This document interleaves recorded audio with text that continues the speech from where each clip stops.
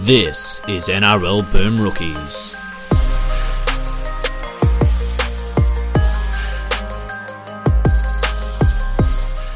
Hello everyone and welcome to an episode of Boom Rookies presented by ESPN. I am Matt Bungard and with me today, Nick Campton. Hello.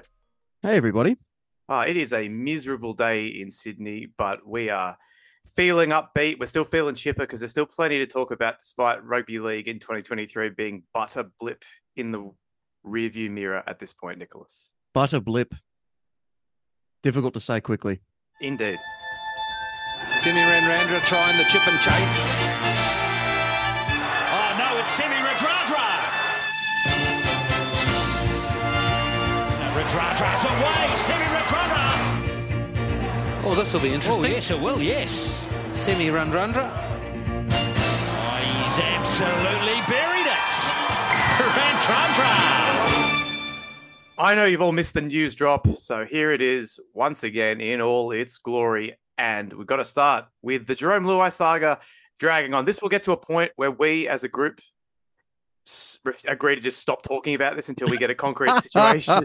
This is the last time we'll bring it up until he signs on the line that is dotted. Yep. But the reason we do bring it up is it's looking more and more like he is going to make that move to the Tigers. There's been reports out there that he's told people close to him that he's going to go to the Tigers. If the money that is being reported in the deal from the Tigers is accurate, it would be a very, very difficult thing for him to turn a lot of money. Down. So 1.1 of a season or something. So. Yeah, I haven't spoken to anyone in the know about this. This is just off the gut, but I'm sure Lee Hadjipatelis will just announce it to us at some point, unprompted. So we probably won't have to wait too long. Do you think there'll be a crack in the case? I think. Or do you think a dame with gams is going to trick him into it? Oh God! As long as he finds the Jade Falcon before the next full moon, we'll be fine. But yeah, look, I know we speak in hyperbole a lot, Nick, and I don't want to be found guilty of that in this case. But this will either be the greatest signing in West Tigers history, or it will rank as one of the greatest disasters in the history. I don't honestly feel like there's any in between. This is either the transformative signing that turns the West Tigers from the basket case that they've been in the last few years to a competent and successful rugby league franchise because of all the intangible qualities that you've waxed lyrically about Luai in the past, not to mention his on-field quality as well. He's got the attitude, he's got the leadership, he's got everything you want if you're a rebuilding team who has some nice players in other areas of the field, but just doesn't have that leader, and especially doesn't have that leader in terms of having a half or 5'8".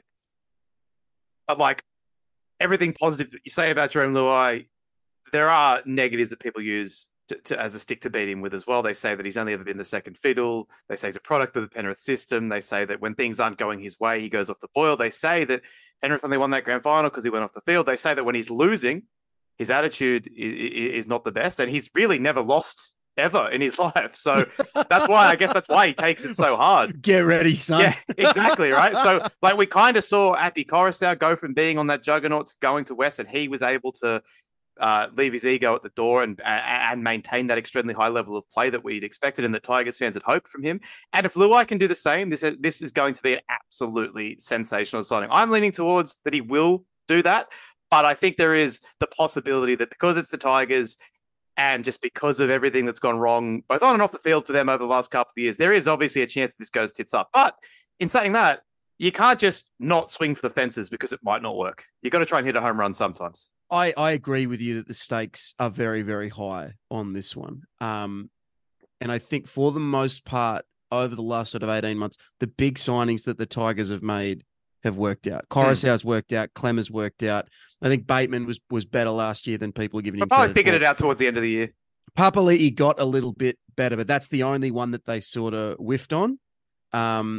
And I think we talked about it a few weeks ago, and I sort of mentioned why I liked this for the Tigers. And I think you're right. I think they need someone who has a little bit of that confidence and has a little bit of that swagger about them. But what I'm worried about would be them signing him and then playing him at halfback and then asking him to be like a controlling organizational type half. That's a thing that he can kind of do, or that he can assist an organizing half with. But if you're going to pay as much money as they're paying, I don't want to put him into a role that he's not suited for. I would hope, if I was a Tigers fan and if they do get Luai, I would hope they still play him at 5'8". He can be the dominant playmaker or whatever. But I would still want him to play at 5'8". I would want him playing a lot of second receiver. And then that halfback, if that's Latu Fainu or Jaden Sullivan or Aiden Caesar or whoever. But if you're going to pay this much for Jerome Luai, I want him to do the things that he's good at. I want him to play to his ultimate strengths because that's what you're paying for, right? You know, I'm probably a little bit higher on Luai than most. I do like this for the Tigers, but if it is getting up to like the $1.2 million a year that some places are reporting, that seems too much for almost any halfback except for like the elite of the elite. So like a Nathan Cleary could pull that sort of money. It's a lot of cash. It's a lot of cash, and it's a big bet, you know? I guess my counter to that would be that you say 1.2 would be a fair price for Nathan Cleary. I think if the Tigers wanted to sign Nathan Cleary, they'd have to pay him $2 million a season or something like that. I think they've got to pay big overs to get these guys, and it might not work out. But if the alternative is not having a guy like Jerome Luai and just trundling along with replacement level halves for another year, then fuck it, go for it. I say, give it a crack. I saw can't remember who, but a Tigers fan on Twitter pointed out that last season they had nearly $1.3 million wrapped up in Luke Brooks and Adam Dewey. Yeah. You know, so if you have the money to play with, you may as well play with it. And I actually don't mind the idea of having the three halves for the next season. So Fainu, Sullivan, and Caesar, and have them fight it out. Yeah. Have them fight it out, you know, like steel forges steel or whatever the iron sharpens iron, baby. Yeah, that's the one. Yeah, like you know, put the dogs out there, make them run and see who's going to make it, you know, see who's going to rise through that level of competition and get the spot, you know, because I like all three of those signings for them. I like them in getting Caesar, a veteran presence. I like them getting Sullivan, who's a younger guy with a whole lot of upside, who I think will do really, really well with a change. And the wraps on Fino are all really, really big as well, you know. So the Tigers keep making moves that I agree with, but then this is the big swing for the fences. Yep. Big swing. You know, if one of those three guys that you just mentioned could be a top 10 halfback, to pair him with Luai, and then you got Coruscant and Zareem Buller, that's a pretty good spine. That's a spine that you can make something with. That's something to work with, definitely. Yeah. So we'll see what happens, but it is looking more and more likely that Jerome Luai will be a West Tiger. How exciting. What exciting times. Matt Moylan won't be a West Tiger, nor will he be in the NRL, because he is off to the Lee Leopards. You wrote a really good piece on the ABC about Matt Moylan the other day, about the weight of expectation, Campo, and it's fair to say, as you opined in that piece, but we can talk about it a little bit more now, it's fair to say that he might be the poster boy for unfair levels of hype and expectation over probably the last 10 to 15 years of the NRL.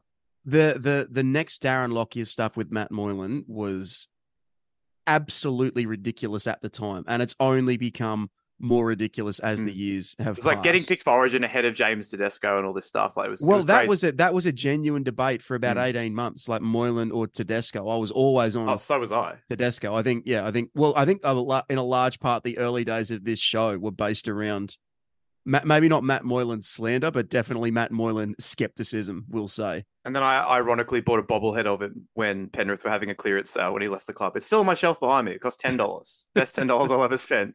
Yeah. And I think it's interesting that Moylan, a player who had so much sort of hype around him, how that's just sort of slowly eroded over the years, you know, to the point where he wasn't playing first grade in the last couple of weeks of the season. I'm pretty sure he got dropped for Tricky Trindle, you know, like it's funny how his career at the Sharks, he had that one really good year in 2018, and then he had a good year in 2022. But apart from that, there's not a whole lot doing.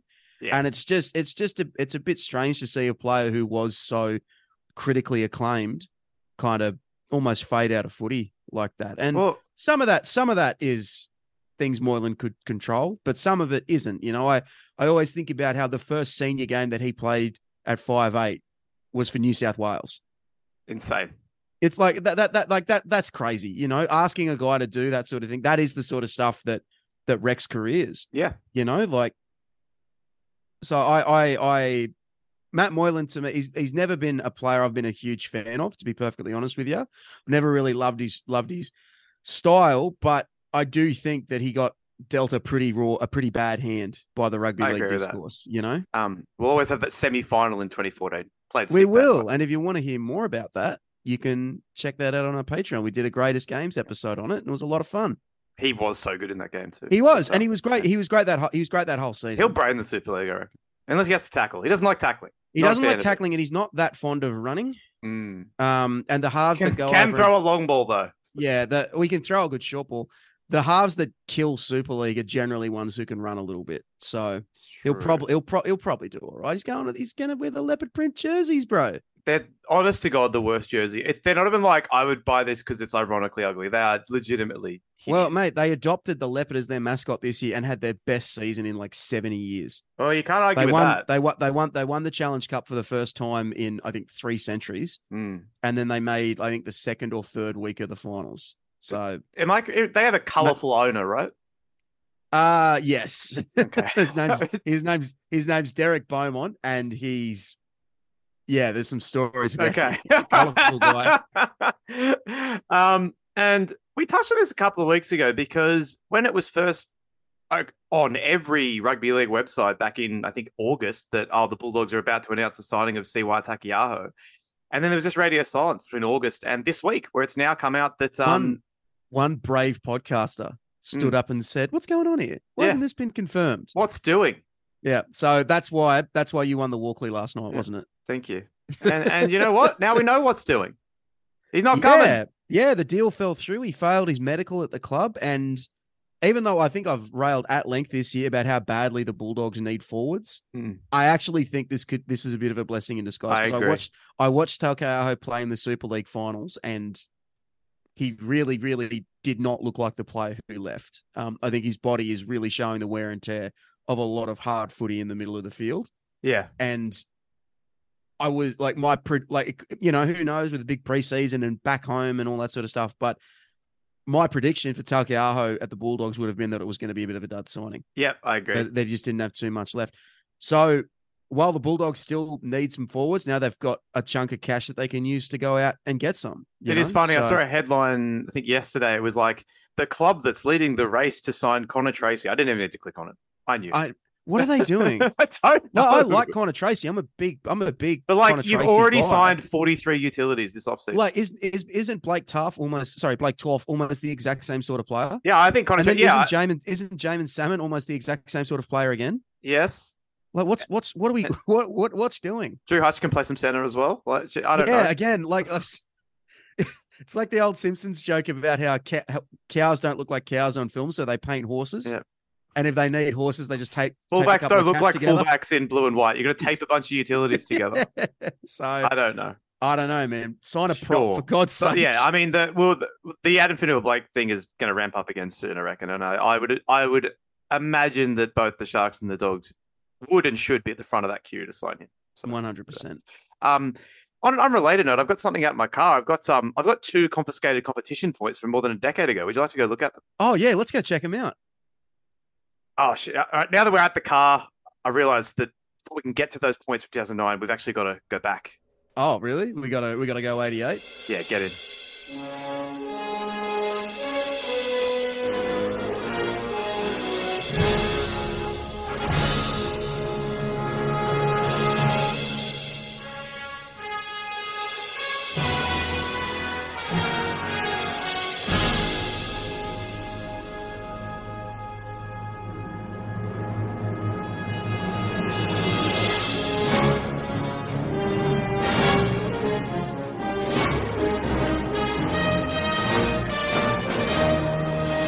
That's right. It's another Boom Rewind. And shout out to friend of the show and Patreon, Joel Wrigley, for his suggestion.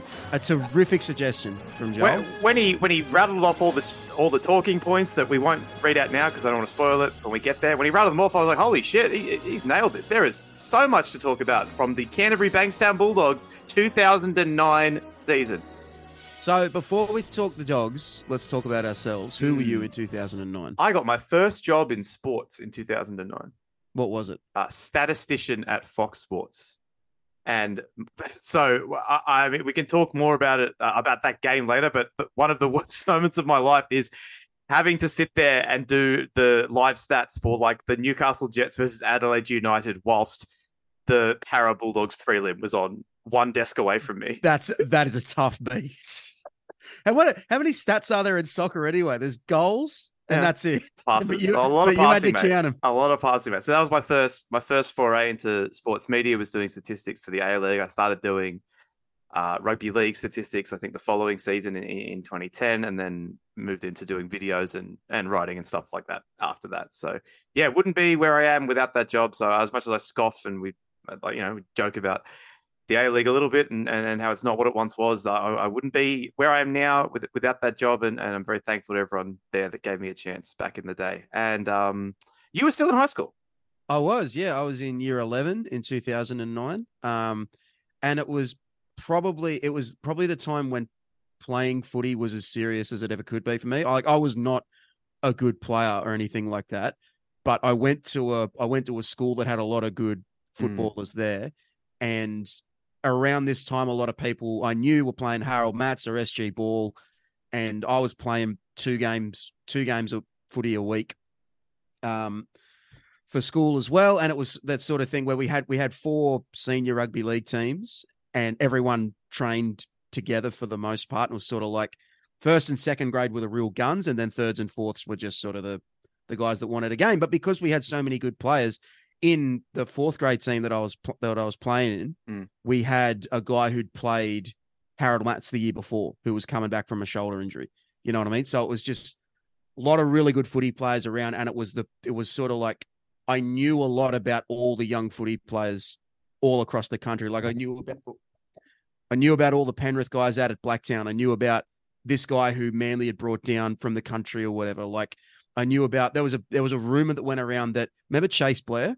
There was a rumor that the Roosters were flying Chase Blair down from Queensland 3 times a week for training and playing. And I had a mate who played Harold Matts with him the year before, and he was like, yeah, Chase Blair's going to captain Australia, because as big as he was like physically when he made the NRL, that's how big he was when he was about 16. So he's just like absolutely stampeding over blokes, you know? So even though like playing footy properly was never really going to be a realistic thing for me, I loved it and I tried really hard, but I wasn't that good. But like this, I was around it a lot. You know what I mean? And like you trained with the top squad, so you trained with blokes who go on to play a lot of first grade, like Jack DeBellin and Jack Stockwell and Alex McKinnon and James Tedesco and Matt Grote and Ed Murphy, and so it was an exciting time for me, just sort of being a part of it and feeling like all this stuff's about to happen for all these guys that I know. Next time there's a NRL grid with Southland, I'm picking Ed Murphy. It's a great Murphy, but Eddie Murphy Raw, the Mungandai grasshopper himself. But so the Bulldogs in 2009 were a very interesting team. So they had come, it was a little bit out of the blue what happened for them in 2009, because in 2008, Nick, they get the wooden spoon. Steve Folkes, their premiership winning coach, is let go, and they're looking like a bit of a club in crisis. Very much so. It's one of the worst years in Canterbury's history. 5 wins total. 5 wins. They win 2 of their last 19 matches. It's not great. They weren't a great side, but then Sonny Bill has the walkout in, I think it's in June, and I think they only win 1 more game the rest of the season. Like that really shatters the club. Yeah. In a very, very brutal way. And that's it's funny now to see Sonny Bill's image be completely rehabilitated, because for years after that walkout, people couldn't stand him. I mean, I remember people could not stand him. I bet it's very vivid for both of us. Like, especially not just when it happened. Like, I've got Bulldogs mates who curse him to this day. But do you remember when he came back for the Roosters the first time they played the Bulldogs? I was at that game, and it was like by that time everyone else had sort of moved on a little bit, and everyone had started to buy into Sonny Bill, he's so great, he's this, he's that. But Bulldogs fans never, ever, ever forgot. And you know what? I bag the Bulldogs a fair bit, but in this case, I'll back them. Yeah. Stand tall. Never forget. So it's funny to see Sonny sort of rehabilitate his image to the point where now he's like one of probably the most admired sportsmen of the last 10 years or whatever. But yeah, walking out on the Dogs was pretty ordinary. Particularly, do you remember I think it was the year before, and they had him and Mason on the footy show together. It was just after Mason had gone to the Roosters. And Sonny Bill was saying things like, I don't respect him as much because he walked out on the club. That's not aged well, has Yeah, it? it's not what you want, eh? Yeah, it's not good at all. So as you just mentioned, the 2008 Bulldogs finished the season with like as you mentioned, one. So they lose their last 8 consecutive games and concede 40, 30, 56, 36, 52, 26, 36, and 52 in those games. So they are Is that as bad? low. It's not good. So they are as low.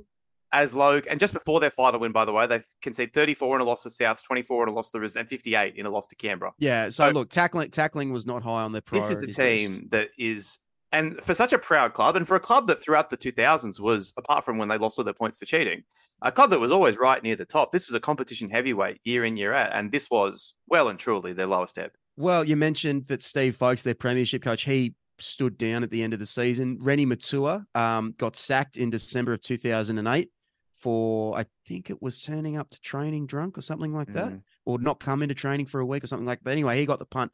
So there was only 2 blokes left from that 04 premiership, or 3 blokes left. There was Andrew Ryan, Hazem El Masri, and Luke Patton, and that was kind of the last vestiges of the great Bulldogs teams of the past. But to their credit, they totally revamped their squad with a massive, massive recruitment drive. So here's the guys they signed for 2009. Greg Eastwood, Michael Ennis, Ben Hannant, Josh Morris, Brett Kamali, David Stagg, Bryson Goodwin, Michael Hodgson, Yleen Gordon.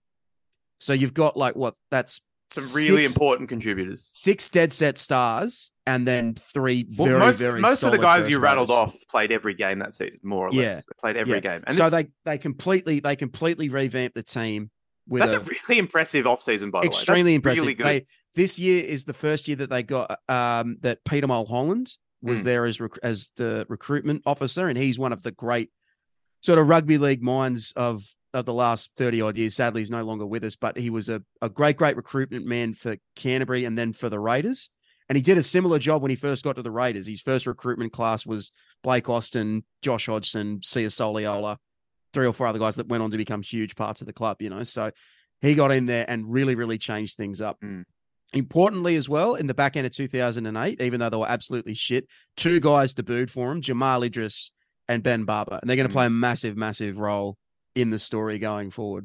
Yeah. I mean, it's a who's who of what about this blokes in this squad as well. There's guys like Chris Armott, guys like Yleen, Buddy Gordon, Jared Hickey. Oh, some Charlie Liano. Oh, that's good stuff. Lee Tamari. This is great. And it's awesome as well, because this is Buddy Gordon. This is the rebirth of Buddy Gordon. He goes from being an underachieving center at South who never really lived up to the hype that he had coming through the lower grades to being a pretty serviceable bench forward. And you gotta love that. And he's still playing. He's still going. Still going today. You gotta love that. What more could you ask for? No one else in this team's still going. No, to give you a very clear idea of this time and this place, I queued up some 09 Bulldogs highlights the other day to get ready for this. And the music used in the video was Let the Bodies Hit the Floor. Yeah. Remember the Name by Fort Minor, and then Amazing by Kanye West. And then it finished up with Remember the Name a second time. And it's so funny. Like it's dead set. If that's 240 pixels, we're lucky. That video you sent me. It's so good. It's like it's shocking how far video technology has come in like 10 years. Because some guys made this hype reel and put it on YouTube in like the 2010 off season after the 2009 season finishes, and it's barely playing. It looks like one of those flip books where someone has drawn the same picture almost on every page and they're flicking through it to make an animation. It's such bad quality, but with Fort Minor blaring in the background, it just hit 10% luck, 20% skill, 15% concentrated power of will, 5% pleasure, 50% pain, and 100% reason to remember the name. Indeed. One of the greats. Yeah. So, and then the coach of this ragged band of dogs is a guy named Kevin Moore. A good rugby league man. Look, he is a good rugby league man, and we have a soft spot for good rugby league men.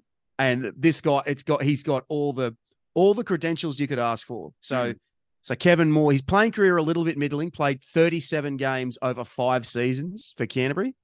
A cousin of the Hughes brothers, a brother-in-law of Steve Folkes and Chris Anderson, a son of Bulldogs patriarch Peter Moore.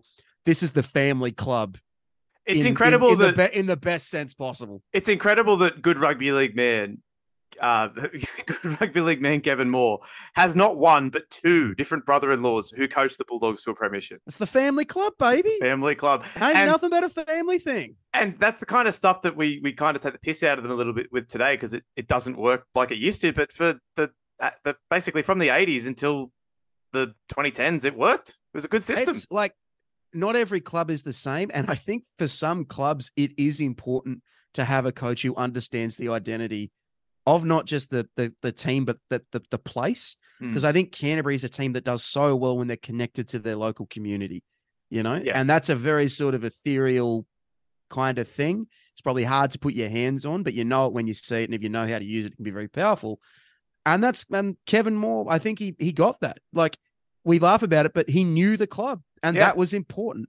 That was important. They had to sort of get back to that a little bit because they sort of lost it a little bit in 08. I would like people to be very clear. We are sometimes snarky and cynical about things, but when we say good rugby league man, we are being 1,000% sincere. That's right. That's right. We mean it. We mean it with every ounce of our soul. This sport is built on good rugby league men. If you don't have good rugby league men, you don't have rugby league. That's right. So the dog season starts. It's not the highest of expectations. Like, people are interested to see how this new dog machine sort of goes. And they open the season against Manly in round one. And Hazem El Masri breaks the all-time point scoring record. So the season's already off to a little bit of a thing. What do you remember about this? This is the defending premiers, by the way, who've just won a grand final 40-0. And the Bulldogs come out there and beat the brakes off. They whoop them, yeah. I remember my main memory from this game is, who the fuck is this Jamalogist bloke? He's incredible. Yeah, that's it. So big jammer goes over for a double. But like all the new guys do really well. Like Kamali sets up a couple of tries. At one point, Mick Ennis traps a kick from Jamie Lyon, I think it is, through relentless kick pressure, then picks it up and throws it to Josh Morris, who goes the length of the field. Idris plows over for the 2 tries. Hasn't breaks the record. All the Bulldogs are doing all the stuff you would ever want them to do, you know? Yeah, because we were kind of spoiled here because we had 3 different point scoring record guys in like the space of 10 years. Yeah, Halligan broke it in 2000. Then Joey breaks Halligan's record in 06, I think.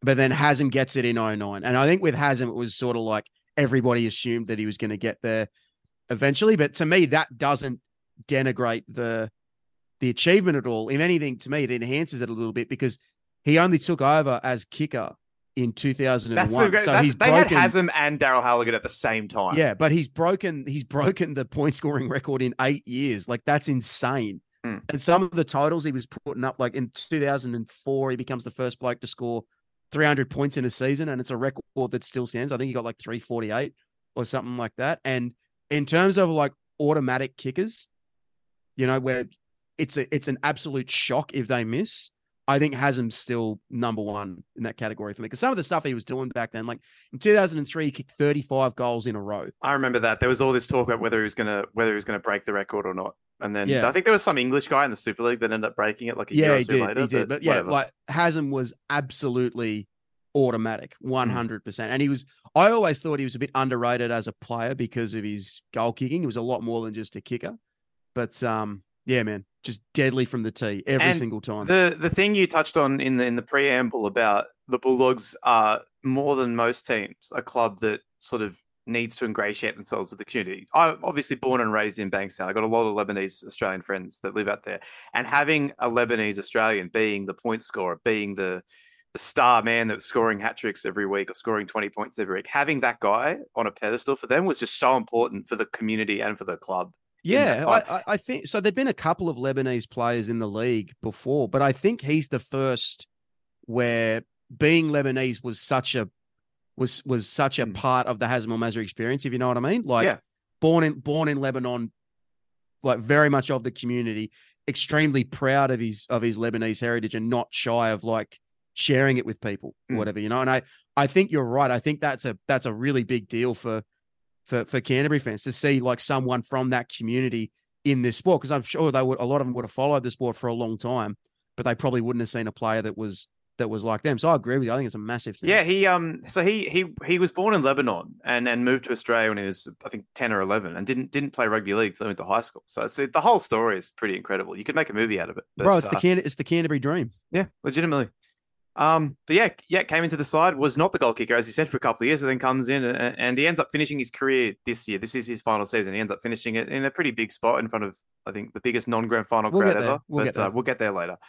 Round 2 is very interesting because at the time it was like, well, this is great. This is like all these guys that you mentioned in the in the preamble: Eastwood, Kamali, David Stagg all score. Ben Roberts and Jamal Idris get tries as well. They get the late win over the Panthers with that Ben Roberts try, but it's a bit of drama, Nick. Big drama. So in the dying stages of the men match, on the field, you can't. Michael Ennis is down injured. They send Andrew Ryan out there as a replacement, but Ennis is still in the field. 14 men on the field, and when Benny Roberts cruises over to score, dramas. And this isn't like, because obviously Ennis is the odd man out, but Andrew Ryan's the guy that comes on, and he's very clearly in the play when they score. So they were kind of screwed on this one. Like, they really didn't have much of a defense, as much as it's a shame. But this was a big deal at the time. It was a massive deal. So they get stripped of the points for the win. It's all big. It's all very controversial. Way down the line, it ends up costing them. I was going to say, it's 2 points in round 2. What could it matter? What's the difference? It's like, well, it ends up costing them the minor premiership. But my favorite tidbit that I sort of found in the research wasn't so much, them getting stripped and how they fired up or whatever.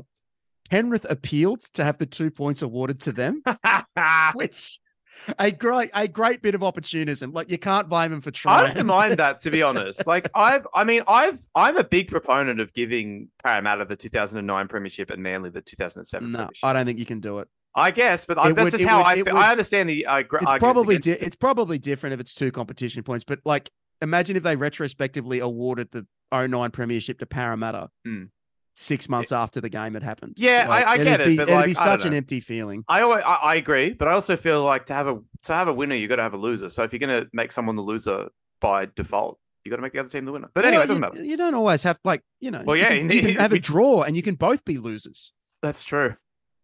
But yeah, in this case, they were both losers because nobody got any points. Yeah.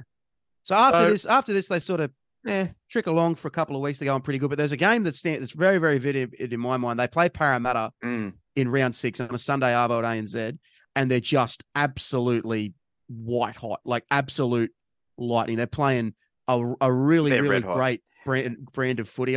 When you look at this Canterbury team, it's probably hard to pick out who the best player is, because I don't know if there's like an out and out 100% stud franchise player, but then there's a whole lot of like 7 out of 10s, and the way that they were sort of able to attack through their spine with Ennis and Roberts and Kamali, it all just sort of came through in this game. And I was really happy to see Kamali do so well, because he was like a long time favorite of mine. I loved Brett Kamali, and there's a great try in this game where Parra put a kick in about on the attack, and Noddy traps it, picks it up, and goes 90 meters. And Rabs is in his pomp at this time, and he's screaming like, "Can you do it, Noddy? Are you gonna make it, old fella?" And I remember at the time thinking, well, Brett Kamali is as old as time itself. Like, because that's like, you talk about he probably fed the scrums when Dally Messenger was running around. You talk about your formative rugby league memories, right? Like, we talked about the 99 grand final. Well, I mean, it won't have come out now, but we talked about the 99 grand final, the podcast that's to be released later, and you talked about how that's one of your first grand final memories is that game. And who's the star of that game? Brett Kamali. Yeah, and that's the 90s. That feels like so long before this moment. Well, I say he's old as dirt. He's like 2 years older than I am. So that was a sobering moment. But I loved Noddy because of those early Storm teams. And there was a 99 season highlights tape that my cousins had that I dead set nearly wore out. I watched it so much. So any of the guys who were on that video a lot, they just through osmosis, I became a massive fan of him. And Noddy was one of them. He was probably one of the last ones to keep running around. And he occupies a bit of a strange place in rugby league history. I don't know if there's a current guy who's like him, who was a top halfback for a long time, but also cycled through a lot of clubs. I think the best comp is maybe James Maloney. Brett Kamali is our Stuart McGill. I don't know about that. Because there was a couple of times where he beat Joey to the punch. Like in 2000, he's the Origin halfback. I mean, that's to get them both in the team though? Like Joey plays hooker. No, it was Noddy was getting the start, man. Like But, McGilla to never basically beat Notty. spend your entire career behind the GOAT, despite being probably one of the best 5 to 10 halfbacks we've seen, I think it's a very similar situation. Well, no, because he didn't stay behind him. That's a measure of how good Notty really was. I do think it's funny though. So he did come through at Newcastle and he bounced around a little bit trying to get a first grade start. But he played in the halves in reserve grade at Newcastle with his brother Craig Camorley. Great. So imagine if you're like, up in Newcastle, they just have bands of brothers in the halves. This is what they do. We have the Johns. We have Matt. There's and a Andrew rule Johns, that we at have junior Brent level Craig you have to Camorley. play with your brother in the halves. That's the rule. Otherwise, you're not allowed. But yeah, this was a great sort of like almost a renaissance for Notty. He'd been at Cronulla for a long time, I think 6 or 7 years, and he'd done really well there. He played for the Blues and played for Australia and took the Sharks to some pretty high highs, but time just sort of ran out for him there. And this is very much like his last go. Well, he has a great year for Canterbury. He gets the call up in the game 3 in the dead rubber in 2009, and then he keeps his spot for game 1 in 2010, which ends up being his final year in the NRL. But yeah. So 2009 is his first Origin since the 2005 intercept. He played in 2007. Oh no, he played 2007. Yeah, sorry, that's my bad. But yeah, I never understood why Matt Bowen ran around to put the ball down under the post. Instinct, baby. I guess. But yeah. Anyway, Brett Camorley, great player. And yeah, they kind of potter along for a couple more weeks until we get to their first bye and then a top of the table clash against the St. George Illawarra Dragon. Big deal. This one. I'm pretty sure it was 1 versus 2. Everyone's pumped up. Win Jubilee on a Friday night. Like, let's get loud, baby. Let's get crazy. So the Dragons race out to a 14-0 lead, the most dangerous lead in rugby league. Canterbury sort of work their way back. You know, it's really tough. It's tight. It's really good footy. With a minute to go, Luke Patton surges into the clear off a kick return for the first time in probably 10 years, finds Jamal Idris in support, and the big fella sort of stomps over, scores. It's amazing. What a win for Canterbury. But wait, there's an obstruction. And it's funny because this dominated the news cycle for like a week. If this happened today, it would take one look by the bunker and they'd be like, "Yep, no try." No, I don't think it's an obstruction. Wow. I watched it again this week. I think they got it wrong. Because like so it's. You think it's too late to pick at the NRL for this? It's Jamie Soward who is quote unquote obstructed by Greg Eastwood. But watching the replay, Soward's playing for it, and he approaches Eastwood in a way to try and milk the penalty. If he wanted to get around Eastwood, he absolutely could have, and he didn't even try. So Soward sells it, and they buy into it. And I don't know why this game is so imprinted in my memory, but you're right. It dominated the discourse for weeks afterwards. Bulldogs fans hated Soward for years afterwards. Yeah, they never forgot. Maybe it's because when they disallow the try, I have these really vivid images of Idris just like throwing his head back with the dreads and screaming, and Soward going off as well. Like he was never shy about turning it up. But I also a controversial clash.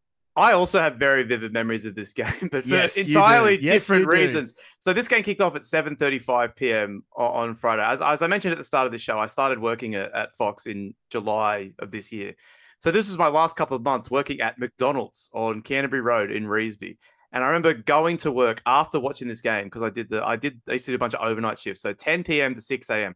And I remember coming in that night, serving people. The place was packed with Dogs fans coming back from Cogra, etc., and they absolutely trashed the shit out of the restaurant. And so let's break it down. What did they do? Oh, just like shit was everywhere. Tables were flipped, chairs were knocked over. Not the tables that were bolted down, thankfully. Just like they pulled all the toilet paper and shit off the walls in the bathroom. Like there was just food all over the floors. It was an absolute war zone. Which poor old me at 2 a.m. had to then go and clean up with a couple of other guys that were stitched up and working the night shift. But yeah, a lot of my hatred for the Bulldogs. You should have joined in. Wrecked the place, and then say, "Fuck yous, I'm going to work at Fox Sports." I should have done that. And had I known at the time that was on my horizon, perhaps I would have done that. But I didn't know I was at the going to time. say, like, what this would have been one of your last legitimately the couple of last months. yeah. Like there's no crossover at all. Like I got the new job and stopped working here like that day. So there's no crossover at all. So this is dead set the dying embers of my 6 years at McDonald's, but the flame of my distaste for Bulldogs fans continues to burn. It burns ever brighter.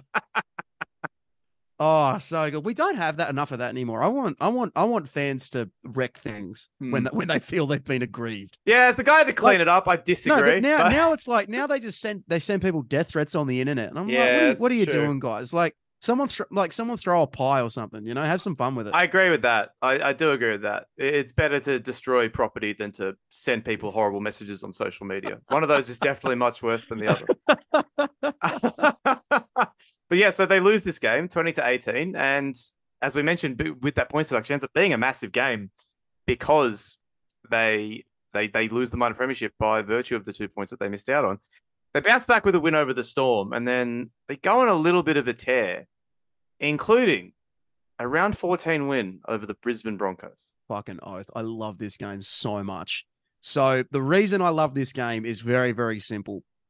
It's the best night of Ben Roberts' career. I would dare say it's the best night of his entire life. So they go up to Suncorp. They beat the Broncos 44-22. It's a bit of a smash up. Brisbane are a good side too. So this is a real feather in their cap. But Ben Roberts goes absolutely ballistic. 5 try assists, 6 line break assists, a line break and a try. And I always really liked Ben Roberts because he was a Group 6 guy. So his junior clubs were Mount Annan and Narellan, so they're both near Camden, and Ben was always very generous with his time coming back to not just those clubs but every club in the group, and he was always around and always looking to give back. So I always had a real soft spot for him. But then as he evolved as a player and he turned into like one of those guys, it's clear that he's got all the skills but he just can't put it all together for whatever reason. I love those guys. Like even though they're flawed and imperfect, there's just something about them that really, really appeals to me. It's almost like you've been given every gift, but you don't know how to use it. That's just endlessly compelling to me. And because of that, when they do have these rare games where they put it all together, I just can't get enough of it. And Ben Roberts in this one, it was like everyone else was playing in slow motion. So like his first try assist is a short ball to Josh Morris. So the Brisbane start numbering up a little bit better.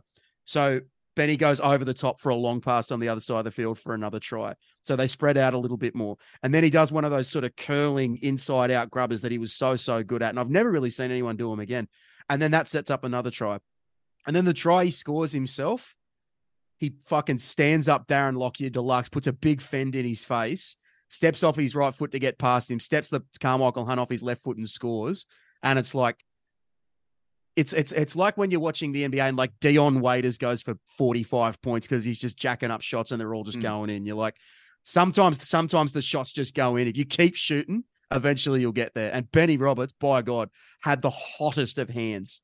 If you watch this game and you'd never watched rugby league before, you would have assumed this guy was the best player in the sport. Oh my God. Like one of the best individual performances I've ever seen. From did Rugby League Week give him a 10? No, they didn't. And they should have. They should have. They're seriously not. Like the Campese one is funny to wind you up about, but I'm now legitimately annoyed. They didn't give Ben Roberts a 10 for this. They didn't give Ben Roberts a 10 for this. Outrageous. And I know that because if they did, I would be telling people about it all the time. The thing is, so Benny Roberts, he plays 5'8" all this year for Canterbury. This is his best year in first grade by a long way. And like he has this night and it's incredible, but he has a really good season altogether. Like he 20 try assists, 11 line breaks, 20 line break assists, and 74 tackle busts. He has a really, really good year. Really, really all came together for him. And then it sort of culminates in this night where he just, I can't stress this enough, pieced up Darren Lockyer. Crazy. Crazy. It's like you know, some, or not a scrub, but some guy you've never heard of putting 30 on MJ somehow. You know? Well, it's the best. It's just these guys that are guys like Blake Austin or Owen Craigie or Ben Rogers, like these dudes that were so talented, but for whatever reason just couldn't be consistently performers in the NRL. But then one night, maybe 2 nights a year, they do this. Just the best. Just absolutely hectic shit. Yeah, Ben Roberts. What a player. I mean, yeah. And the thing was, so after this season, it kind of goes to shit for Roberts a bit. Like he sticks with Canterbury, things go sour, goes to Parramatta, it's not that good. He has a year in Melbourne where he's okay. But I always kept holding on to this. I was like, well, what if it happens again? Mm. What if one night 09 Benny just shows up again? It's funny, right? Because if you can do it once, the logic is that you could do it again. So, like, people see this guy do it once, and that's enough to always believe. If you see a guy do this once, you're in for life. Mate, when he signed with Castleford, I was like, mate, he's going to go over there and do it. I'm telling you, how did he go? It's going to be 09 every week in Cass. Was it? No, it wasn't quite like that, but he was good for him. Was he good? Okay. Yeah, he helped take him to a grand final. Had a couple of really good years there. Mm. Yeah, Benny, if you're listening, call me. The regular season continues on. They continue winning and winning and winning. But there is a game that sticks out, and it ends up being kind of a flashpoint for the other team that's important in this narrative, which is when they go down 27-8 to the Parramatta Eels. Before we get there, I just want to we'll go back a little bit before. So there's a round 17 game against Manly and a round 18 game against the Warriors. And those both stick in my mind because those 2 weeks I did work experience at Canterbury. Oh, well, yeah. Let's talk about that. Yeah. So the aforementioned Peter Mulholland, his son played footy with one of my brothers. So I sort of got to know him a little bit. And I think it was for a subject at school or something like that. And I rang him up and he sorted me out. And I went into the Canterbury offices for 2 weeks and sort of just potted around the place and hanging out with some of the guys and all that. And this is where that sort of knowing a lot about lower grade and junior footy sort of really paid off for me because I was hanging out with 2 lower grade players, like Chevy and BJ. I don't even know their real names, but their best mate was Jamal Idris because he was just a kid himself. So it was like I was like the 4 of us for 2 weeks, just kicking around, hanging out. The boys of summer. Yeah. Well, in the middle of winter, but the boys of summer. Yeah, it was a great time. It was my first sort of exposure to big time footy stuff. I remember my first day was a Monday and I go into the offices and I sort of say like, oh, yeah, work experience kid, what am I going to do? And they give me the weekend, the newspapers from the previous week. And they said, we need you to cut out all the Bulldogs articles. And this is just busy work for the work experience kid. I was like, yeah, 100%. Just glad to be on the team. So I'm doing it and I'm doing it in like this conference room and Greg Eastwood walks past. And he sort of pokes his head in and he was like, what's going on, bro? And I was like, oh, they just asked me to do this. And he was like, really? And I was like, yeah. He goes, should tell them to get fucked, cut their own newspapers, bro. What a guy. Oh, yeah, it was great. All the players were really, really great, really generous with their time and all that. I got to go to training with them a few times. And when you're that age, like I was still just 16, but like seeing them run around, seeing like Hazem and Idris and Noddy and all them run around and like being so close to the actual pro footy setup was so cool. Did you get to kick a goal? Yeah, I did. Fuck yeah. Yeah, it was very cool. I think they'd just gone back and started training at Belmore again, like only a few weeks before. So they'd only just sort of put all the gear up. And even that was cool, like kicking a goal on a field like that. It was a real formative time in my life. I remember on the Tuesday, and I come in for my second day, and everyone's sort of buzzing around. And I was like, well, what's going on? What's going on? And they said, Josh Morris is about to be called into the Origin side. So we're just getting everything ready for him. And then they announced it that night. And it was like, oh my, I knew about this before it happened. This is so crazy. This is to be on the cutting edge, It was very sort of like your first scoop. Well, not even that. Like it was just, I was just so sort of bright eyed and bushy tailed. That's awesome. And all of that, So they lose the game. They lose to Manly. But then the following week they play the Warriors and they're without like 10 blokes because heaps of people are playing Origin. But Ben Barber plays. It's one of his very few games for the year and he has a blinder. He scores a try. He sets up a couple more. I'll quickly rattle off the some of the guys in that team, as you mentioned, a ton of outs. So the backline's Patton, Hazem, Daryl Millard and Matt Utai in the centres. Tim Winatana on the wing. A half pairing of Ben Roberts and Daniel Holdsworth. Charlie Liano's one start for the year. With Michael Sullivan at hooker, Mick Hodgson, the other prop, Buddy Gordon, Andrew Ryan, David Stagg, and then the bench, Jared Hickey, Brad Moore, and Chris Armott, and in jersey 22, Ben Barber. They just guided out, what I mean? They were just like, the raw power of guys being dudes is going to win this game. Yeah, so funny, man, Barber only plays a very small part in this season, but I think he's the first player that I remember like absolutely carving up the 20s, putting up stupid, ridiculous numbers. And he's one of the first guys where I remember thinking, when's this going to happen? When's he going to debut? It's like one of the very first sort of hype trains for a young fella I can remember. Yeah, I remember vividly going to Terry Lamb Reserve in Chester Hill to do stats for a reserve grade game, and it was West Magpies against the Bulldogs, and it was John Skandalis on one team, Ben Barber on the other. So that was cool. Yeah. That is cool. That's also the field I got my hat trick on, which is kind of weird. But, I got to tell you, I unironically love it when you bring up your hat trick. yeah, I still can't believe that there was a guy, one of our patrons. Did you just look up at the trophy? Yes. He's got the trophy on his mantelpiece at home, and we're on the Zoom, and I just saw his eyes flick up there. I was like, he's checking it out. He's terrific stuff. Good. It's still a fine in my cricket team to this day to mention Bungard's hat trick. Very good. I miss you, boys. But yeah, so they go 1-1 in that in the Campton era, 1-1 respectively.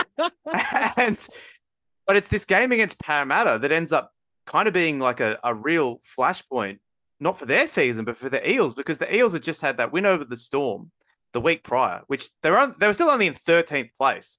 But from there, they go 27-8 over the Dogs, 30-0, 40-8, 40-4, 26-13, 48-6. They're in seventh. They're locked into seventh, and they play the Dragons in the last week of the season, but they've already somehow completed that improbable run to the top 8, and they get done 37-0. And this is not about the Ono Neils, but we will have to talk about them later in that prelim. But they play each other here, and this is kind of the first moment where you think, hey, if these Eels can get into the playoffs, they could cause the Dogs or the Dragons some trouble. I'm glad you used the word flashpoint, because I think that's what this really is. This to me is the game where Parramatta's run goes from being a nice little stretch to, wow, something could really happen here.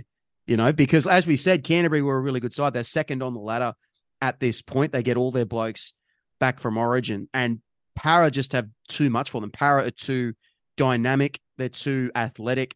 The offloads that they're doing they're playing at a pace that Canterbury can't sustain. And this is Fui Moi Moi is unbelievable in this game.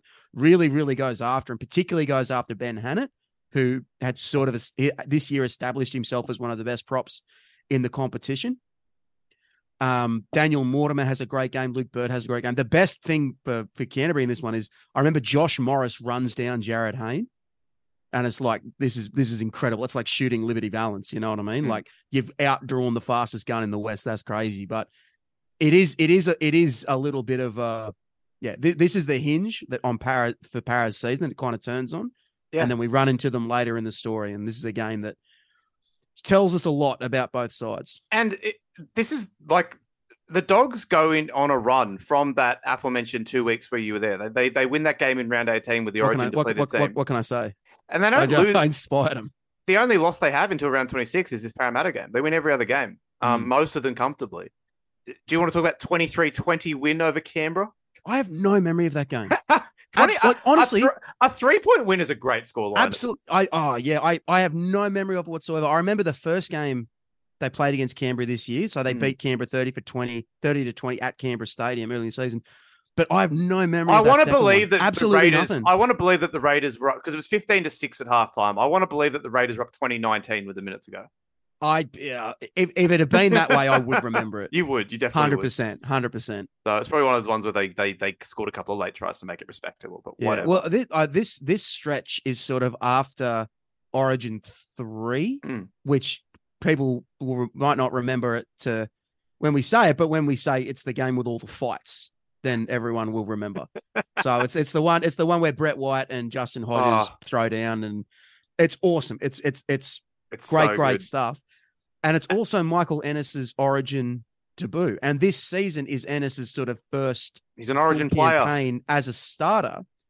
And it's one of the best years of his entire career. And it's like you say, he's an Origin player. Do you remember what a big deal the Ennis Farah that's what I was about to bring up, because I was firmly team Bob Farah, and it drove me insane to hear people caping for a guy that, in my opinion, was just worse in every facet in Ennis, just because he was niggly and a bit of a grub, because that's what you need in Origin. But in hindsight, maybe they were right and I was wrong. I don't know. Well, Ennis never won an Origin series. I think he only ever won one Origin game. The Blues didn't win a whole lot in that time period. Regardless, Farah won a series. He sure did. Was there in 14. He won one. No, it was such. I loved the Farah Ennis battles because I thought that was such a contrast of styles. Farah was such a skillful, almost elegant type of player. You know, like so gifted in the way he could pass, and with a great left foot kick, and just a very, very sort of refined, skillful player. And then Ennis is just like a dog. You know what I mean? Like just an absolute pit bull of a footballer who would do anything and everything to win. And like he had a lot of skill about him as well. I don't want it to sound like he's just, like a dog on a leash or something like that. Like he was an enormously skillful footballer too. But I always thought that was such an interesting contrast. And I actually think the end result of the Farah-Ennis battles is Farah becoming a little bit more like Ennis. And then that's what pushed Farah over the top as the superior player. Farah had to discover this toughness and this edge that the battle with Ennis brought out of him. And that made Farah a better and more complete footballer. And then when Farah finally does secure the Blues hooking spot, the game that sort of locks him in as the guy for a long time isn't a game where he sets up 4 or 5 tries in his man of the match. It's a game 2, 2012, where he makes 60 tackles, where he puts the dinner suit away and puts on the boiler suit, and through that battle with Ennis, he found the absolute best of himself as a footballer and pushed him over the top. Iron sharpens iron. That's it. And because he was always a more naturally gifted player than Ennis, that took him to a place that Ennis could not go. Yeah. But in the end, to me, Farah decisively won that battle, but geez, it was a hell of a fight. I love those sorts of ones where you have 2 guys and every single time their teams play, it's always about them and what they're going to do to each other, head to head, baby. Yeah. And Ennis is so interesting because he does this like 3 or 4 times. Like he goes to Dragons in 05, gets the starting role immediately, and they have a really good season. Like they're the premiership favourites. They have that amazing prelim with the Tigers at the end of the year and lose. He goes to the Broncos. He's not the starter there, but he still plays a little bit. They win the comp, and then he goes to the Dogs in 09 after they win the Wooden Spoon in 08, and is a big reason why they transform into the team that they become in 09. He later in his Bulldogs career goes to 2 grand finals.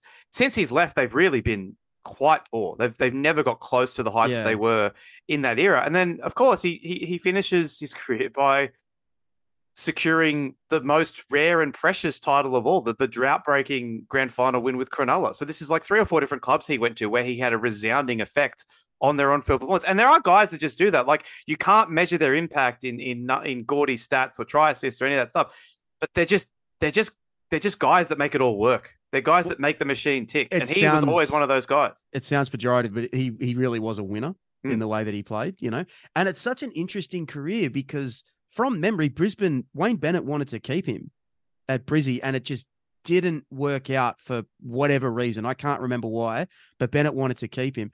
And it took him a while to find a home. He was even at Newcastle before he was at the Dragons. But then he finds a home at Canterbury, and it's really, really good. But then when Des Hasler comes to the club and he tries to turn Anderson into Matt Ballin, so he doesn't want his dummy half doing too much. He just wants it whipping off the deck, making a lot of tackles, and that's all you need. And then he sort of not loses his way, but he's not as effective as a player because they're not using the full breadth of his skills. But then he goes to Cronulla and Shane Flanagan's like, yeah, man, wheel and deal all you want. And then he has those last 2 or 3 seasons where he plays terrific football. He's great. And he's really totally rediscovers his best form, and a very interesting career all told me because he gets Hooker of the Year this year. Has a great season. I do laugh. I used to argue with my dog sporting mates about who was better between Ennis and Isaac Luke. And then sure enough, the grand final between the two, neither of them play. It's Moses Sembai against Api Coruscant. Fantastic. But man, the South Sydney hooker factory was crazy. Oh, mate, wasn't it? Shout out Nathan Pete. Shout out Bo Falloon. Shout out Billy Britton. Shout out all of them. All of them. All equally great. So they're gearing up for the finals. Couple of weeks to go. The minor premiership is still in their grasp as we enter September, Nicholas. Yeah. So round 25, they play the Warriors at ANZ, and it's Haslam's last home game because he's retiring at the end of the season. 41,000 against the Warriors is a great crowd. So I looked it up. This was the biggest crowd for a regular season game in Sydney in 35 years. Wow. Yeah. So like the double headers obviously got a lot more. But aside from that, it's the biggest crowd since 1974. How crazy is that? That's fucked. Absolutely insane. And it's a great day for the club. Like Josh Morris, who we haven't probably mentioned as much as we should. He scores some absolutely scintillating tries. Haslam kicks a bunch of goals. It's a wonderful sort of celebration of maybe one of the most beloved players, or one of the most like universally respected players, probably of our time. When I think of the way people loved Hazem El Masri, I think about how Jared Croker like gets a lot of love even from non-Raiders fans. You know what I mean? I think they're sort of in that similar category. Yeah. But a great day for the club. And then round 26, this is such a strange one, right? It's so weird. I assumed they'd like rested all their dudes, and then I read it, and then I clicked on it, and I was like, oh no, they were still playing for the minor premiership. Everyone played. So here's the state of play. If Canterbury are playing the Tigers on the Friday night, at the same time, the Eels are playing the Dragons, right? And I'm pretty sure the state of play was, if the Dragons lost and the Dogs win, the Dogs get the minor premiership. If the Dragons win, they get it outright. The NRL wanted to present the JJ Gilton and Shield to the winning team, so they had it in a car at halfway between the two grounds, halfway between the SFS and Cogra Oval. And the second one of the games looked like they were going to be decided. They were going to get on the bike and take it out there. So the Bulldogs end up getting smashed by the Tigers. Benji Marshall just totally carves into pieces. The Dragons end up smashing Parramatta. But I just love the idea of, I assume it's David Gallop himself behind the wheel, just tooling around Sydney suburbs thinking, all right, is it done? Can I finally commit to it? Can I take the Shield to where it's got to go? You know? Yeah, it kind of reminds me. Do you know what Helicopter Sunday is? No. Okay, so in 2005, Rangers and Celtic were, I think, 1 point apart, or they were level on points, but Celtic had the better. Either way, Celtic was like, if they both win, Celtic win the title. And of course, in all European soccer leagues, the final day of the season, all the games kick off at the same time, right? So Celtic are winning against Motherwell, and is this the Scotty McDonald game? And Scott McDonald scores two late goals for Motherwell to flip a win to a loss, and they ended up flying the trophy in a helicopter from where Celtic were playing to where Rangers were playing. It's a bit more glamorous than Rangers fighting Sydney. I think you might be the first person to ever call the JJ Gilton and Shield. You might be the first person to ever call the Scottish Premiership glamorous, but I agree. But yeah, it's a helicopter, bro. That's heaps glamorous. So Celtic up 1-0, they lose 2-1 thanks to Scotty McDonald and the helicopter. Future Celtic legend. Yeah, exactly right. And then the helicopter takes the trophy over to where Rangers are playing. Why did Scotty McDonald never score for Australia? Why did it never work? It's so weird, right? Very strange. A lot of caps too. Oh well. Hard to say. The Dogs, they clean up at the Dally M's. Like Ennis gets Hooker of the Year, Hannick gets Prop of the Year, Kevin Moore, a good rugby league man, gets Coach of the Year. Jamal Idris gets Rookie of the Year. Let's talk about Jammer a little bit. I hated that he got Rookie of the Year because he got it ahead of Josh Dugan and Jared Croker. But I loved Jammer. I used to play poker with his javelin. What did I say it like javelin? I used to play poker with his javelin coach. Well, yeah, I remember when he came into first grade and there's all that talk about how he could have gone to the Olympics for javelin or shot put or something like that. And he was like a physical specimen. I was polite. I never asked him, like, what does a javelin coach do? Oh, Jamal, chuck it as far as you can. Throw it, bro. What do you do? I don't fucking know. But obviously, we're being facetious. But he was, you look back, you forget how young he was when all this happened. So I think he's only 19 through this whole season. But the second he came into first grade, he was not just a star, but like a real personality player as well. He was on the footy show a lot and really had the spotlight on him. And it probably all was a little bit too much too soon. But in these early years, he was just like a force of nature. People wanted him in the Origin team, like already. Like there was clamoring for him to be playing Origin in 2009. Like people wanted him and you know what? He was so big and so powerful and just like so exciting to watch that it was hard to argue with at the time. And it's just kind of sad how it all played out. And he plays the one Origin game, scores a try, and then his career never really hits the heights that we all thought it was going to. One Origin, scores a try, one Test, scores a try. But you're right. Once he leaves Canterbury for the Titans, I think that's in 2012. Yeah, things just he never quite gets it back. Is it bad karma for turning his back on the mustard and blues to instead don the country Origin jersey? Well, he's from Foster. Yeah, but he's born in Auburn. Yes, but he's from Foster. I'm just asking questions.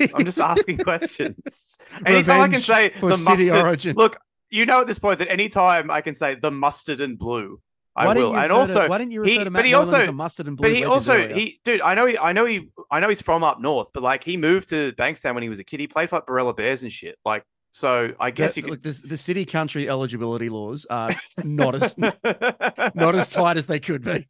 No, definitely not. But yeah, it's kind of funny because this was a guy that when he came onto the scene, everyone was like, "Well, this dude's going to be the best center in the world." I remember it's a game. I think it's from 2010. So skipping ahead a little bit, but Tamana Tahu had come back and was playing for Para again, and he was probably not quite the athletic force that he was, but everyone still counted him as like just an absolute wrecking machine. And to understand the caliber of athlete Tamana Tahu was, like, I can't really tell you. You have to go back and watch it. He used to dunk the ball on the crossbar after scoring tries. So cool. So shit. Cool. Like, but just an explosive footballer in every sense of the word. You know what I mean? He like, ruled, man. Like, he so ruled. fast, so powerful. You don't get any Tamanas anymore. Mate, you don't. You don't. You would, mate. We should be due for the first generation of them. You'd think so. You'd think that, you know, like, because we're only 5 years away. 9 months after the 2001 grand final, you would have thought there'd be a because it's like, dude, we're 5 years away from like every junior prospect being called like Kobe, and then we're 5 years beyond that from every junior prospect being called like LeBron. So like, I'm shocked that there's no like Tamanas, because he was such a... What are you doing? He was such an exciting player, and it's such a cool name. I know. Anyway, well, maybe that's it. Like, you've got to be cool to be named Tamana. You know, imagine if you're not cool enough and you just go by Tim. Let's say is it short for Timothy? And you go, no, it's Tamana. Yeah, you gotta. It's like they sit him down. They're like, mate, your name's Tamana, but if you don't make Harold Matts, you're Tim. Anyway, Tamana Tahu used to like detonate on plays. Used to like explode. You know, with his big shoulder charge and all that sort of thing. And in 2010, the Bulldogs play the Eels. And he tries to do all the Tamana Tahu stuff to Jamal Idris, and he just can't do it. He just can't do it. Like, he's racing in, hitting him as hard as he can. He's bouncing off edges. Idris is laughing at him. But I think there's a great little clip. There's a great little compilation video of it on YouTube. By the end of the game, Idris is like fair income tooling him. Like, at one point he goes to high five him to middle of the game after he's made a tackle. He goes to high five him. Tamana beaten, goes up to slap him, and Idris pulls it away. It's incredible shit. And it was just like, man. Bro, just raw, unfettered athleticism in every aspect of the game. His Wikipedia is a wild ride, by the way. You got Wendell Saylor saying that he was better than Israel Folau at the same age. You've got a story from late 2010 where his cousin hit him with a samurai sword in the neck. And you've got him wearing South shorts in his picture for some reason, which doesn't make any sense. I think that's from the Dreamtime team that he played on in 2008. But yeah, he had some troubles off the field. I think it's earlier this season he gets dropped for a week because him, Ben Barber, and Lee Tamari have a fight. In a car park, yeah. Yeah, so opened an orphanage in Ghana. Yeah, did some great things in his time away from footy. And I think now he's just sort of living up somewhere around Coffs Harbour way, living the quiet life. And I think it's ended up being a pretty good ending to a story that looked like it was going off the rails a little bit. But back in 09, man. 09 Idris. Hood legend Jamal Idris. Yeah, and this is like, man, like, again, like, I know I've harped on it a million times. Imagine being able to, if you're a Dogs fan, being able to buy an old Bulldogs jersey from this time with like Idris 4 on the back or something. Like, fuck, it'd be so sick. Oh, you and your black fucking jersey name propaganda, just sneaking in at every opportunity. The only name on the jersey I would accept is you got a City jersey with Bungard on the back. That's fair. That would be sick. Wait, I can't have Luke Stewart? I thought you'd want Bungard. Oh, I am a City boy. City boy. Raised in South Detroit. But yeah, no, I mean, that'd be sick. But yeah, Idris, he was something special, man. He was something else. And it's a shame that never really kicks on for him. Why do you think that, like, obviously the injuries were a part of it, but like, was it that, like, did he not refine his game enough beyond pure physicality, or what do you think it was? I think what happened to Idris is what happens to some guys who are really physically gifted. When he sort of reached an age where he couldn't just get by on his natural stuff, where he had to start looking after his body a little bit more. I don't know if he totally put the time in for it. I think going up to the Titans and taking the money up there was a bad decision. Where careers go to die. A little bit. Yeah. I think it was important for him to have coaches who not kept him on a short leash, but who pushed him pretty hard and knew how to challenge him, but without sort of alienating him. You know what I mean? You know, they talk about centers in the NBA, like sometimes, like they can be a bit hard to manage because, they're got a lot of feelings and they're the big fella and all that sort of stuff. I kind of feel he's like that. It's such a cliche, but I think he needed someone like a Bennett, like a Wayne Bennett. Like he needed someone who was really going to be able to get through to him. And I think Ivan Cleary was that for a little while for him at Penrith. But I also think at the end, I think Jamal Idris just didn't like footy that much.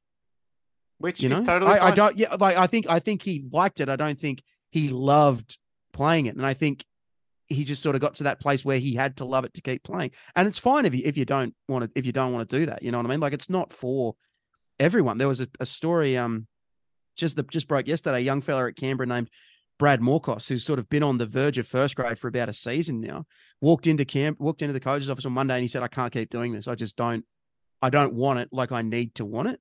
And that's just how it is for some guys, So Idris, I think he loved playing footy. I think he loved sort of being a star. I think he loved, being everyone's mate and all that sort of stuff. Because he was always like a big bubbly guy. Oh, yeah. But I just don't know if he sort of had that fire inside him, So still a good career, but it's hard not to think what might have been. Yeah, so they lose that game against Tigers and in the process lose the minor premiership. They play the Dogs in your favourite final system.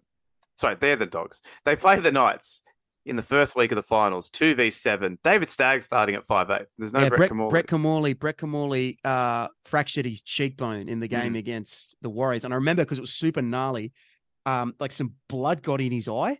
So his entire eye is like crimson red. He looked like he'd been possessed by a poltergeist. It was so cool. Yeah, I don't remember anything about this game, but they win easily. I was at this game. Oh, talk to me. Yeah, I took Pup to this game. How old was Pup at this point? Pup would have been 11. Was he shrilly abusing Scott Giro and Junior No, South? He was a much nicer boy then. Oh. he had not quite he hadn't quite got in touch with his inner Josh Reynolds like he has now. So I remember giving the Knights a pretty big chance in this one because the Dogs had Ben Roberts and David Stagg in the halves, but Canterbury just get it done in really business-like fashion. And Stagg is really good. I fucking loved David Stagg. Yeah, he was a cracking player, a really good player, and a more versatile player than people remember. They had Daniel Holdsworth on the bench.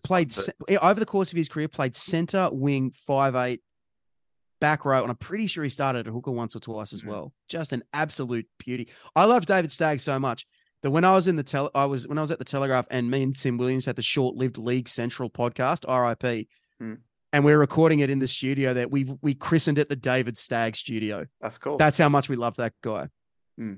And you had on the coaching front a battle of good rugby league men in this one. Rick Stone against Kevin Moore. Wasn't this Rick Stone's third game as well? Yeah, it was. He's taken over because Brian Smith had abruptly left after Parramatta smashed the Knights when the Knights were sitting in ninth. Brian Smith had signed to coach the Roosters in 2010. Yep. And the Knights just kicked him out the door, and they looked around and they said, "We need a good rugby league man." Rick Stone answered the call. Rick looked up from his $1 pie from that bakery that Harry's talked to me about a million times, whose name I forget, and he said, "I'm in." They dragged him. He was tucking into a large feed from Henny Penny. Yep. And they said, "Rick, we need you." And he was like, "Let's go, boys. Let's." And they win. They're sitting ninth, so they needed to win. I think 2 or 3 of their last 4 to make the Derby's Pies $1. There you go. 2018 article. End of an era as Derby's Pies shuts up shop. R.I.P. But yeah. The Knights need to win. I think 2 or 3 of their last 4 to make the finals. And good rugby league man Rick Stone delivers. I remember they have a game against the Panthers and they beat them 35-0. Yeah, because Mad Dog McDougall boxes the ears off Mick Jennings. What a player! There's just like the old cunning bastard rips the young fella to pieces. It was so sick. Adam McDougall aggressively balled by this point, like not a hair upon his head. And if the Knights don't win this game, if the Knights don't win that game against Penrith, it has a seismic effect because it means that Parramatta finished 7th. Not 8th, so we never get that Dragons Parramatta game at Cogra, and it means the Tigers make the finals. So everything would have changed if the Knights hadn't got Rick Stone in to see them to the finish line. But that's what a good rugby league man can do for you. But he came in, and they got a couple of good results there, including that Penrith game. But Dogs too good in this one. Yep, and then they go through to week 3, and we get the big one. Yeah, So obviously, as I said at the start of the show, didn't get to watch this one live properly, but rewatched it the next day. And there's not a lot of games where, especially like, because I am still half watching it while I'm supposed to be doing my other job, but like, there's not a lot of games, especially games that Souths aren't playing in, where I go, I wish I was there. But I'm watching this game going, fuck, I wish I was there. If people don't remember, 75,000 to a prelim, unheard of. Absolutely insane. They were, so the two prelim finals were Brisbane versus Melbourne and Para versus the Bulldogs. And all week, I remember they were saying this is Sydney's grand final. Like, this is almost like conference style. We've got the Sydney conference and the rest. And here we go, baby. You get the two traditional rivals. You get Parramatta on the run of a lifetime.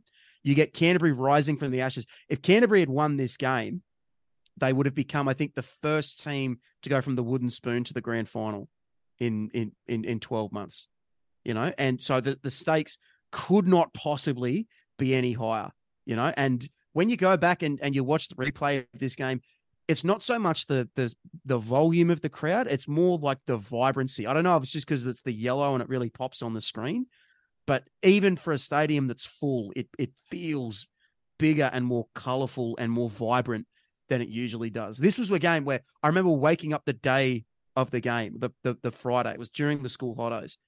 And I remember being nervous all day. And I was like, I don't give a shit who wins. You know? Well, like, hang on. I'm just pumped up. You get a premiership ring if the Bulldogs win this, surely. Like shadowy backroom figure, Nick Campton. Like you were the guy that noticed a pattern in Parramatta's backline, and you raised it with good rugby league man Kevin Moore. And being a good rugby league man, he took you on face value and he listened to you and he said, "This boy is a genius." But then Luke Patton gets hurt. Yeah. So I remember early in the game. It's after like 90 seconds or something. It's really, really right at the start, and it kind of throws them off a little bit because the one position that they couldn't have replaced was someone in the back three. You know, their bench utility is Yelene Buddy Gordon, who like can play in the centers maybe if he has to, but then you're pushing Jamal Idris out on the wing, and all of a sudden there's this big juicy spot that Parramatta can sort of go after. But Canterbury start really well. Not long after Patton gets injured, they score first. Bryson Goodwin, who we haven't mentioned this year, haven't mentioned in this show, but had a great season, 20 tries in 24 games, a long-time favourite of yours. He scores off a Hazard El Masri kick, and then not long after that, Josh Morris gets over from one of those curling Ben Roberts grubbers, and Canterbury's kind of flying a little bit. Yeah, it's a game that kind of hangs on a knife's edge until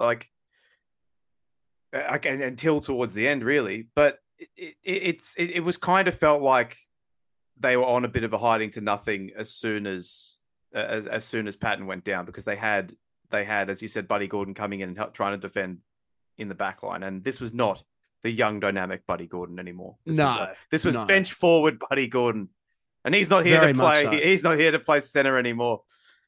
Well, they're still up at halftime, and Patton comes back on not long after halftime. That's like, you see that now, and you're like, wow, I can't believe that, because he was as concussed as a person can be.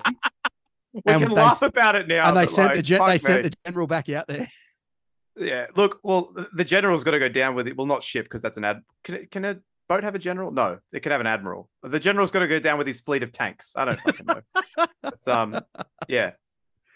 I remember there's a couple of like really vivid memories of this game for me. I remember Ben Hannant, who had a great season, and we mentioned a little bit earlier, he sort of got shown up a little bit by Moi Moi the last time they met Parramatta. I remember him like hitting Moi Moi with like a classic old school shoulder charge. Yeah. And absolutely decking him, and then like sort of like screaming roaring up like a polar bear. Awesome stuff. I remember as the game sort of went on, Brett Kamali, who came back early from injury, had a bit of a shocker. Like looked like a guy who debuted 14 years prior, you know?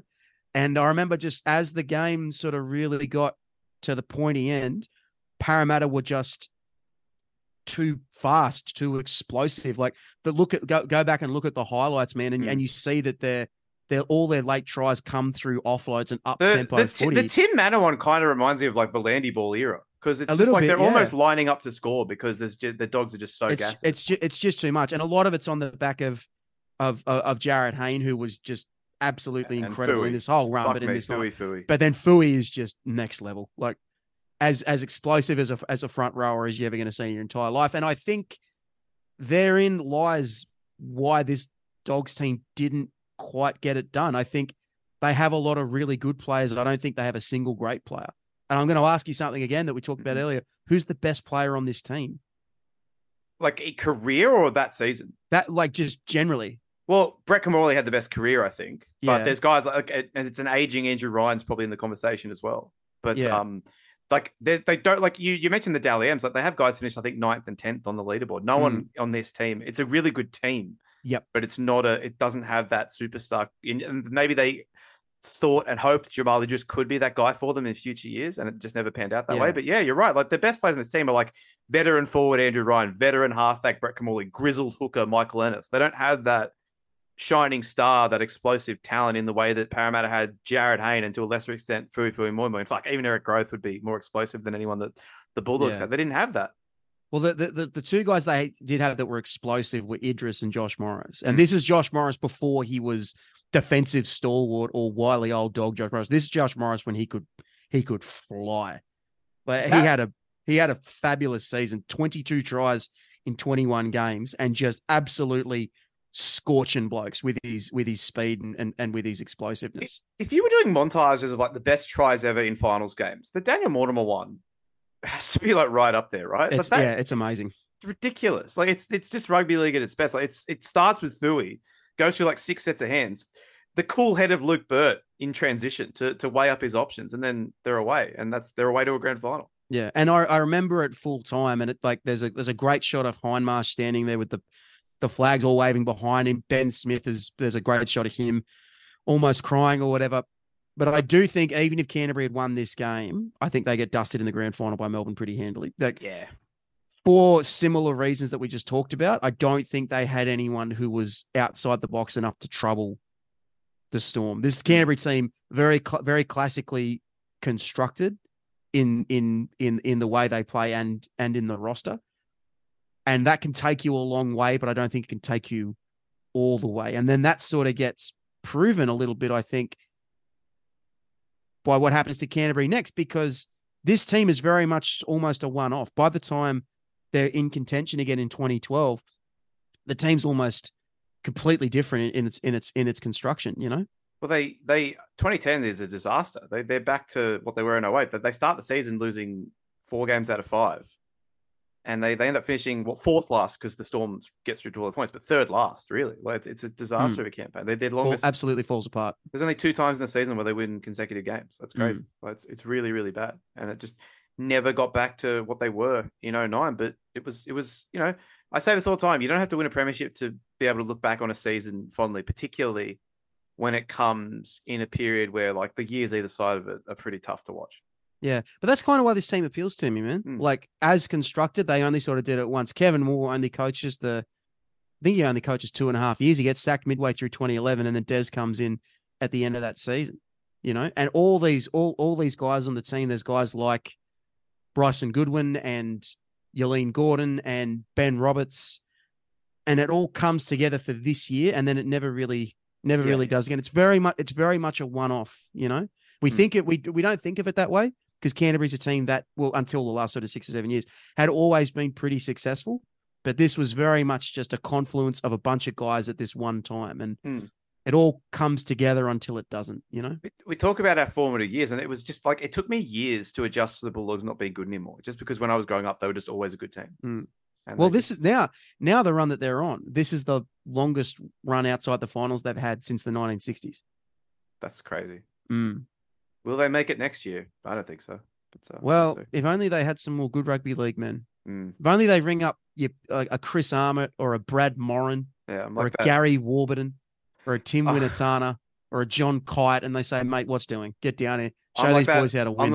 I'm like that lady on Gentle Ben. Let's have less utility players and more good rugby league men. That's something we can all agree on. Who's your unsung hero? I don't know. I feel like we've sung most of the We have. most You can of pick. the You can pick someone we've heroes, already I would talked about. say. Yeah, you know what? I think I'm gonna go. You know what? Let's go Bryson Goodwin because we I just like haven't it. we haven't talked about him much yet. You're a big Bryson Goodwin guy. Yeah, I mean, he was there for the two runs towards a grand final until 2014, where he wasn't in the team anymore. But still at the club, mind you. But he wasn't at. So he came across after the 2012 season, played basically every game, center or wing for South. There was chat going into that 2013 prelim that he was injured, but he played through it and they ended up targeting him pretty badly in that game against Manly. If you remember, they go through him for a lot of their points, and I felt really bad for him. He starts the year in the centers for Souths in round one, has a couple of tough games in that. People forget Souths won the comp in 2014, but they lost 3 of their first 4 games. They lost to Canberra, lost to the Tigers, and they lost to Manly. They had some really tough losses early in that season. And he ended up getting shunted to the wing to accommodate Dylan Walker and Kiwisomi Ava'a. And then he's out of the team entirely when they decide on going with the combination of Alex Johnston and old man River Lottie Takiri. And it's a shame for him. But, you know, I've always been of the opinion that if you're at the club, and especially if you played games, you are a premiership winner. And Bryson played like 12 or 13 games in 2014. So to me, he's a premiership winner. That left side that Canterbury had this year, Bryson Goodwin, Josh Morris, Ben Roberts, and then I think the second row changed a fair bit. But they combined for 58 tries. It's a lot. It's a lot of tries. It's a lot of tries. It's 41 tries between Goodwin and Morris. Like, not a bad return. I love that Goodwin had a 3-year sojourn and then came back for like 5 games with Cronulla. It's great stuff. Well, I think his last game was the Baby Raiders game. It was. Sure was. And I have a feeling that he might have been the last player from the 09 Dogs in the NRL. Well, no, Gordon didn't play NRL, did he?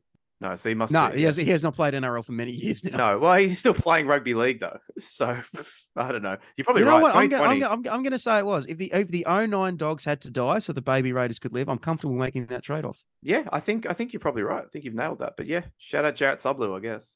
I don't know.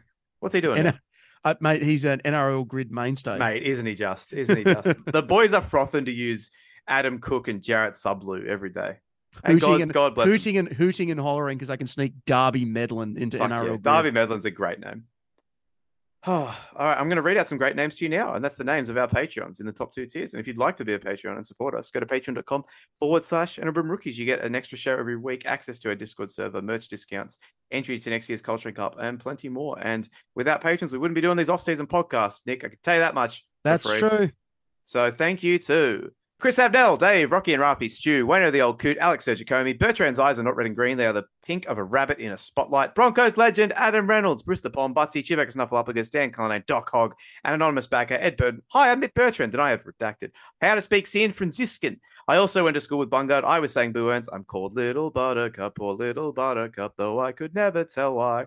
I am Matt Bungard. Could not be happy for Taylor Swift and Travis Kelce. I've got a blank space in my fantasy team, and I'll write your name. Jason, Joel Wrigley, John, Josh Brandon, Kicks Ass Out of the Cop, Lachlan Hancock, Lifelong Dolphins fan, Luke Charles Midmore, Mads Taylor's version, Matthew Duggan, Michael, the climax to a supreme game of rugby league, El Masri, trailing by 1 to win it. He's got it away. It has got there. Murray. A lot of our Masri chat today. Morgan Watkins. My name is Nick Canton. Rugby union is my favorite type of rugby. My ding ding dong is hard and I'm sad. Never trendy. Origin Monster to Club Monster. Form line Royal Commission. Reese Brown. Rodrigo La Flama Blanca. Eduardo. Roxanne Clark. Steven Vega. Shunta Ty. The Black Vegetable. The Off-Season Blues. The outro music is a vibe on 1.75 times speed. These white slippers are albino African endangered rhino. Thor. Tom Hardy was. We're now offering shouts to everyone in the lower tiers. All listeners, please send 5 of your Australian dollars to @theMattBungard on Twitter.com. Westlife Podcast and the Pasco Fiasco. And you'll have to speak up. I'm wearing a towel. Thank you so much for your support. To everyone who listens, thank you as well. We did it. We made it. Yeah, we got some exciting things coming up in the next couple of weeks. This one was a bit of a different genre to the 03 Bunnies. That was more sort of off-field insanity. This was more interesting on-field stuff. Yep. You know, we like to keep you guessing, keep you on your toes. You know, Joel Wrigley again, bang a suggestion. So if you've got one, reach out. We could do it in a couple of weeks' time. I'm going overseas tomorrow, but we'll have we've got some stuff already recorded that we'll be releasing while I'm away. So don't stress, and we'll have some stuff for you when I get back. So happy days, baby. Yeah, keep an eye on that, everyone. All right, say goodbye, Camper. Goodbye, Bertrand. That's goodbye from me.